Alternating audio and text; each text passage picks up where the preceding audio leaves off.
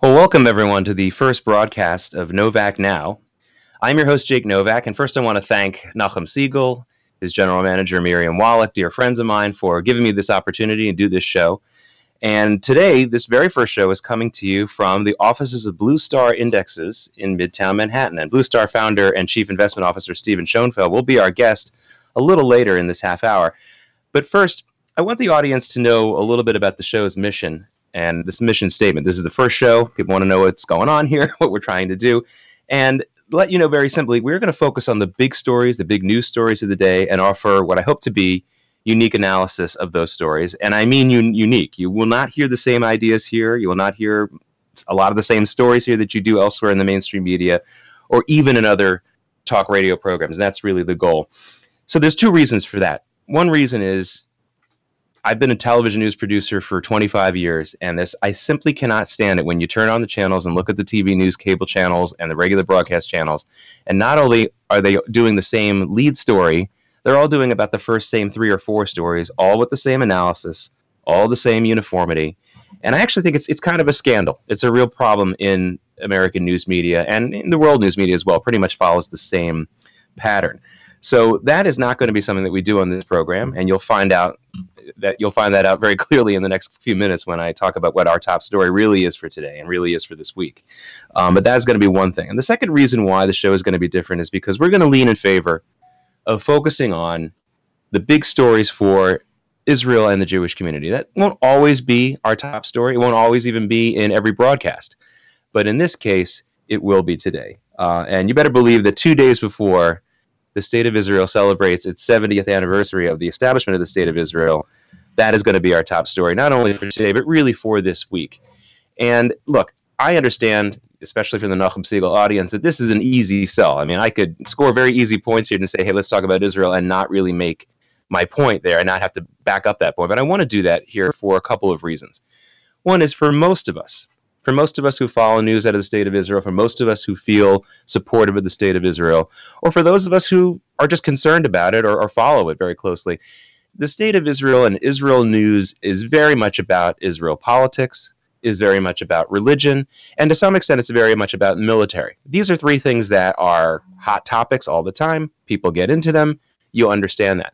But what I want to focus on today in this program is what I consider to be the absolutely objective, non-disputable, you can't argue, real facts about why the State of Israel, the establishment of the State of Israel, and going back a little bit further, the rebuilding of what we now know as the Land of Israel, as being really has to be one of the top 5 or top 3 stories of all humanity of the last 100 years. And I'll explain that. Again, this is separating it from the religious, political, and military miracle that most of us consider and think about when we think about the State of Israel. Not that those things aren't important. Those things are very, very important.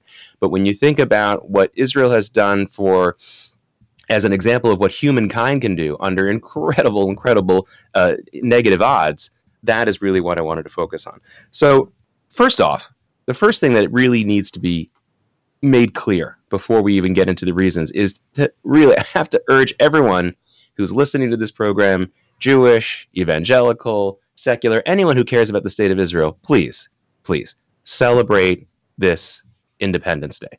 Not only because it's the 70th anniversary, but because this past year has given us real added, exciting new hope, not as powerful and as incredible as the miracle of the State of Israel itself, but really, really interesting developments over the last couple of years, really the last year, that I want to focus on, and we'll talk about that a little bit later. But again, look, folks, we all know how we get, whether we're Jewish or not, we get worried about bad news, we think about it all the time, and then we celebrate our individual holidays no matter what religion we are, or not at all. As you follow Novak now, you'll soon come to know one of my very strong sayings, very strong beliefs, is there's no such thing as a non-religious person. I don't care how non-religious you say you are. There's something that you're religiously devoted to, and we'll talk about that over the course of the several weeks on this program. But this is something to celebrate. So I don't know how you want to do it. Maybe you want to go to a local Yom HaAtzmaut celebration. Maybe you just want to have a nice meal with your family. There's a professor from Montreal who now lives in Israel named Gil Troy, who is suggesting serving your kids ice cream for breakfast on Thursday. Whatever you do, make sure that you celebrate this. This is such an amazing event. And when you think about where the Jewish people were and the entire world was in 1947, 1948, this is a great, great achievement for humankind. And again, we'll get into some of the details of that in a little bit. But that is really something that we cannot overlook. So again, I want to focus on what the objective celebratory facts are about what we now know as the land of Israel. Now, again, why am I doing this? Why am I doing this on the premiere show of Novak Now? Why am I doing this now? And I have to think there's a really interesting story that I heard about President Ronald Reagan that really is a very big marching order for me in my entire career. And that is, after he was shot, remember, Ronald Reagan was president for a very short time. He was shot in March of 1981. So that's really just less than 2 months or so after he was inaugurated president. And he spent a few months in the hospital recovering, and finally he comes back, and the White House is ready to start working on his policy initiatives. He really is ready to do that, and the White House is ready to do that. And he wanted to go in and just reintroduce himself to some members of the White House staff who hadn't seen him since the shooting, and showed them that he was happy that he was back and that he was happy that they had continued to work while he was convalescing. And he went downstairs and to a small room, the speechwriter's room. Sometimes we think of speechwriting for the president as a really glamorous job, but they get a real small basement office and they kind of are on top of each other, especially back before computers in 1981. So President Reagan is walking into the speechwriter's room, and one of the people there is someone I know, a woman named Faith Whittlesey, who was working with Peggy Noonan and the other people in the White House as a speechwriter. And he says, what are you guys working on for me? I'm about to go present my tax plan to the Congress, and I really want something good. And we're going to do some rallies. We're going to go to some places that voted for me heavily back in 1980. What are you guys working on for me? And all of the speechwriters say, oh, Mr. Reagan, Mr. President, it's going to be like preaching to the choir. Don't worry about it. Just show yourself, smile, show that you're ready to go. Don't worry about what we're writing. It doesn't really matter. You just be preaching to the choir. And President Reagan got very, very serious for a second. The smile went off of his face, and he looked very closely into the eyes of all the speechwriters, and he said, the choir needs music.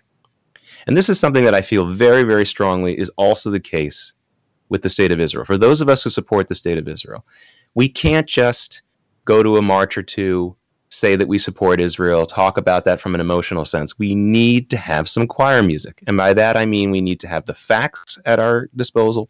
We need to be able to have very, very updated facts at our disposal. We need to know what is so great about the state of Israel. We need to know all of those things and have them ready, because otherwise it just looks like we really are rooting for something and we don't really have a reason to root for them. And so that is really important. So I want to talk about the music.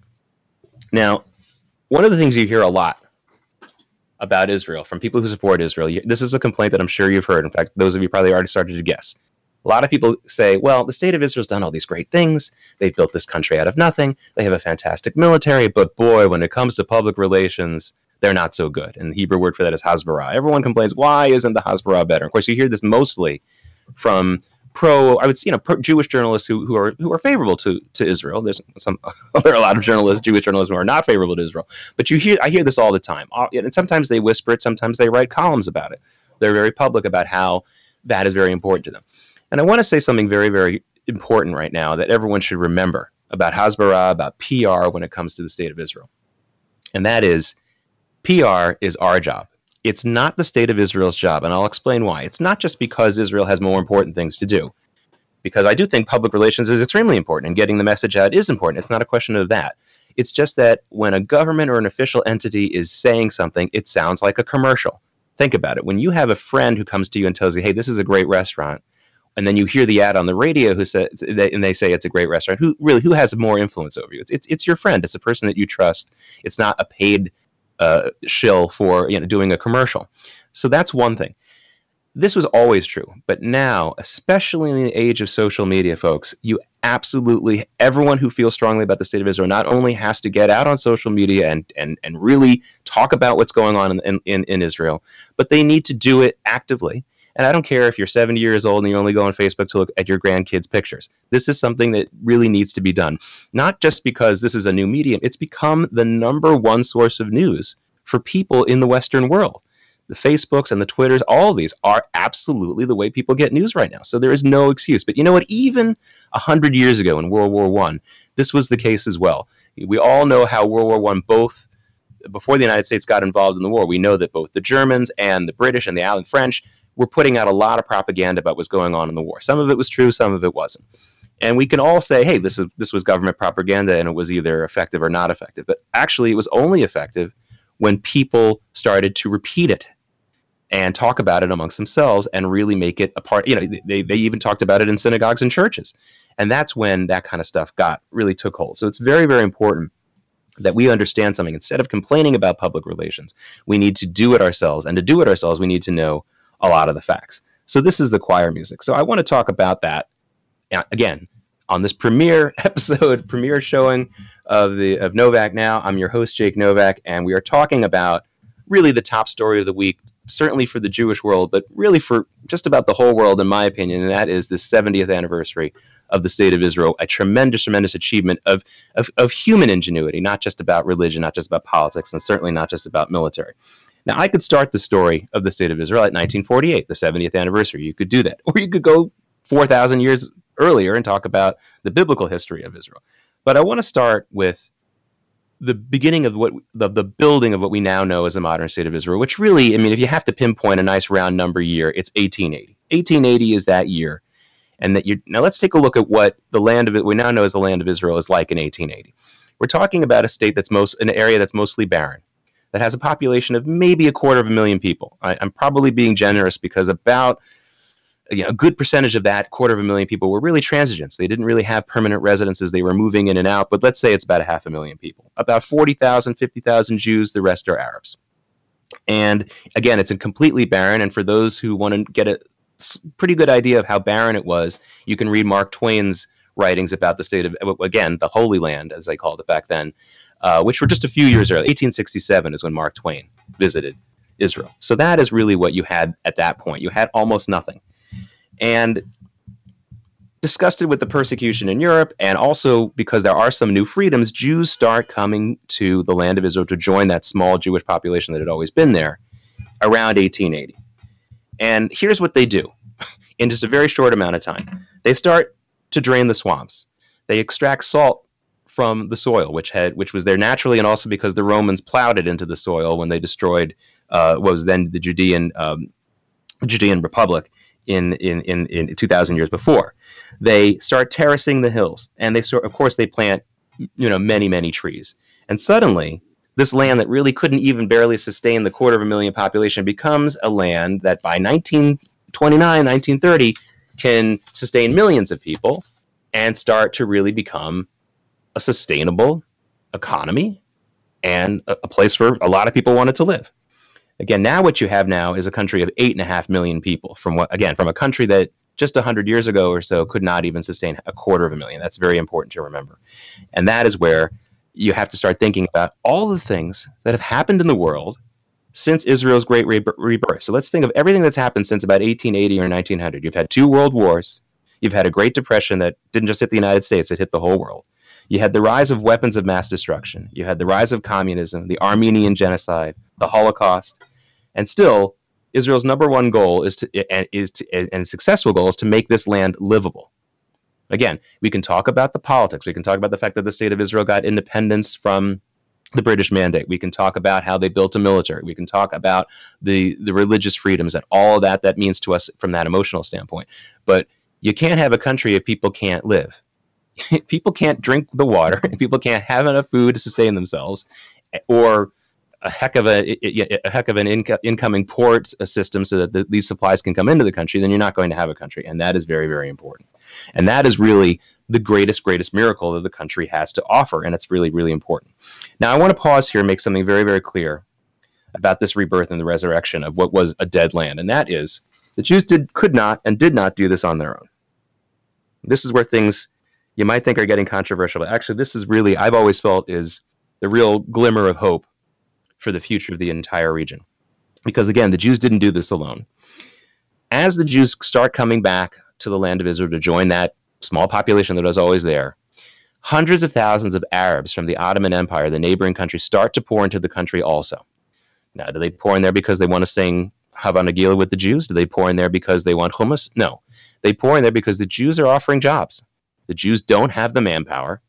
In some cases, they didn't have the know-how, but they certainly did not have the manpower to do the kind of building and agricultural work that they needed to do. And so hundreds of thousands of Arabs start pouring in, some of them legally, most of them illegally and completely off the books. They didn't build a wall. Everyone sort of came in. And what happened was that they started to pour in and they started to help build the country. And between 1880 and 1929, this is a very, very important point. I want everyone to remember this. If you remember one thing from the first episode of Novak Now, please remember this. From 1880 to 1929, the coexistence between the Jews and the Arabs is relatively peaceful and very, very productive. All those terraced hills, all those planted trees, all those drained swamps, all that agricultural miracle that happens is very much the result of Jews and Arabs basically working together, again, not singing Kumbaya, but working together for the practical purpose of making a land livable and living in a little bit more freedom. The Jews wanted more freedom from pogroms and other persecution in Europe, and the Arabs wanted to have some form of economic sustainability, which they weren't getting in the rest of the Ottoman Empire. And this works very, very well. And we'll go into more detail in future programs about what happened in 1929 and further, but just to summarize, things start going downhill in 1929 when Arab leaders start to stoke the jealousies of the Arab people, and other outside influences, including a very, very strong influence of Nazism, starts to spread in the Arab world, particularly among what we now know as the Palestinians, or Arabs who were living in what was now then the colony of the Palestine, the British Mandate of Palestine. And of course, a huge amount of the blame for this also falls at the feet of the British, who followed their standard operating procedure that they did with in their colonies all over the world, which was to set different minority groups off against each other so that they would play a paternal role and keep their power that way. And the British have a tremendous call to answer. They really had a huge role in in what was the detrimental deterioration of the Arab-Jewish relationship in what was then the land, the Holy Land, or the British Mandate of Palestine. Again, you're listening to the first initial premiere episode of Novak Now. I'm your host, Jake Novak, here on the Nachum Segal Network. And we're talking about why the 70th anniversary of the State of Israel, which we'll start celebrating Wednesday night going into Thursday here in the United States, is really such a huge story, not just for the Jewish community and not just for the evangelical community, but for the entire world. This is an amazing story of how anything is possible.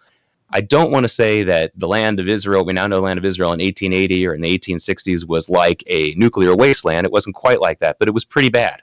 It was not a place where even the 250,000 people there could live reliably, could live without having to go to Egypt or parts of Turkey to get supplies. It was not a sustainable or a place where anyone would really want to live. There was malaria was rampant, all kinds of other problems. So again, if you leave out the politics, if you leave out the military, if you leave out the religious, if you leave you don't even think about the Holocaust and what being able to come to Israel has meant for so many Jews since then, it's still one of the most, if not the most amazing example of human ingenuity of the last 100 years. And it's very, very important to remember that. Now, why is this year so important? Why is this year so important? There's a couple of reasons. One, we can take the typical Jewish answer, which is 70 years. 70 is a really important number in the Jewish tradition. It's considered to be, in rabbinic teaching, basically a lifetime, 70 years. But which, as we know from archaeological studies, to live to 70 2,000 years ago, that was pretty old. That was probably living over 100 right now. But they consider that to be the outer limits of a lifetime if you live that long. So that's certainly a reason to be excited. It's a nice round number. We get it. But I also think, and it's very, very important to remember, that this particular year has been a tremendous, tremendous year for the State of Israel and for all the Middle East and the United States because of the changes that we have seen in Saudi Arabia. Saudi Arabia, I believe, has taken the first steps towards what I hope to be a return to Middle East pragmatism. Now, remember, I talked about how things were pragmatically working well between the Jews and Arabs between 1880 and 1929, before a lot of outside influences, especially Nazism, start to make their way into the Arab world. Now, Jews were never on equal terms with Arabs in the Arab world. They were never first-class citizens, as you could say. However, and there were instances of what we would consider today to be a pogrom here and there. But for the most part, there was no genocidal outlook on the Jewish people from anywhere in the Muslim world, but particularly in the Arab world. That was never the go-to philosophy.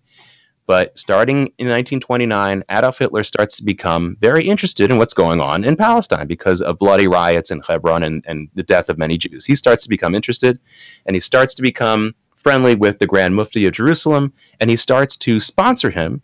And the Mufti actually spent much of the 30s and most of World War II in Berlin as a guest of Adolf Hitler, where every day he broadcast a radio program heard throughout the Muslim world, not just the Arab world, but also in what we now know as Iran.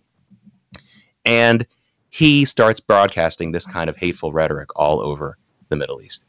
And that is really what started a strange new path for a lot of Muslims, especially Arabs, in thinking of Jews as a genocidal enemy.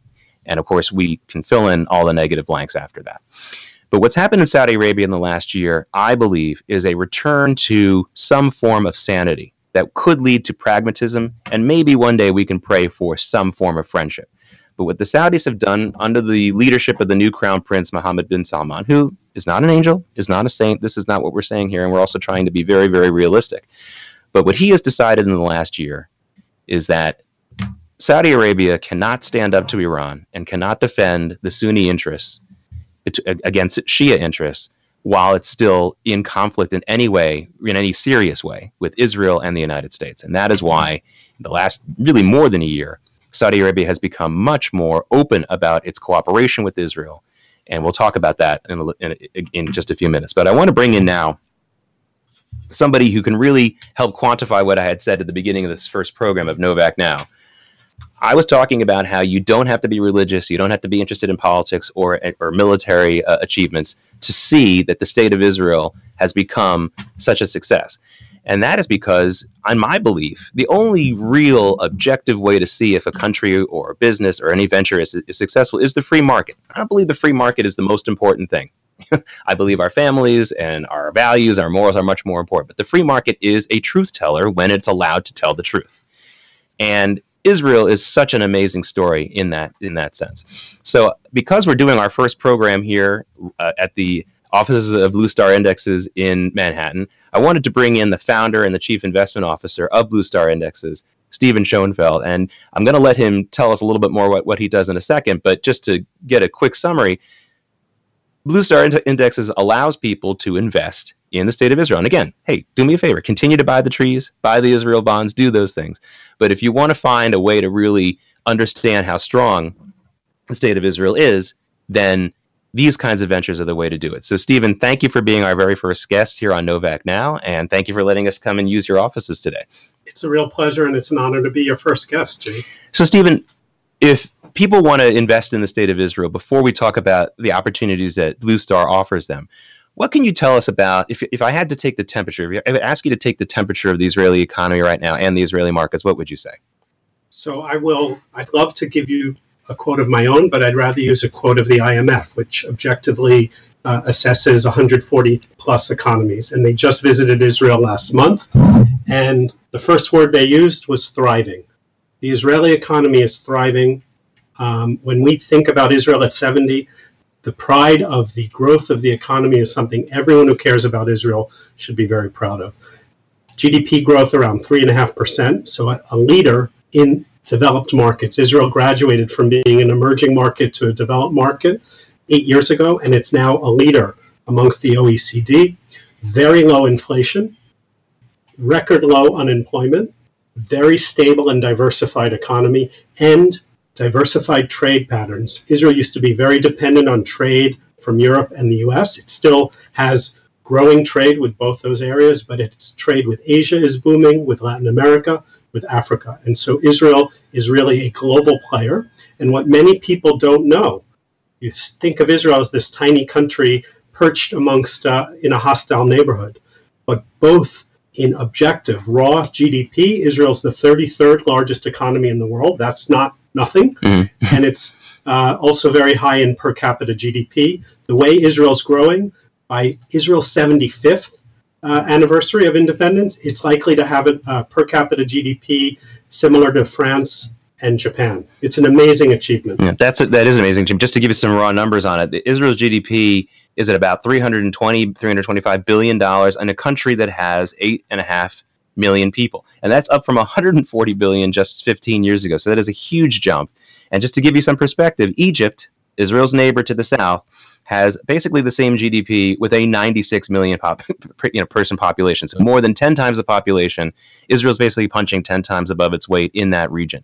And, people to remember about trade, it's not just about countries that want to get involved somewhere for a political reason. I mean, Israel has products and technologies and just goods and services that the world needs.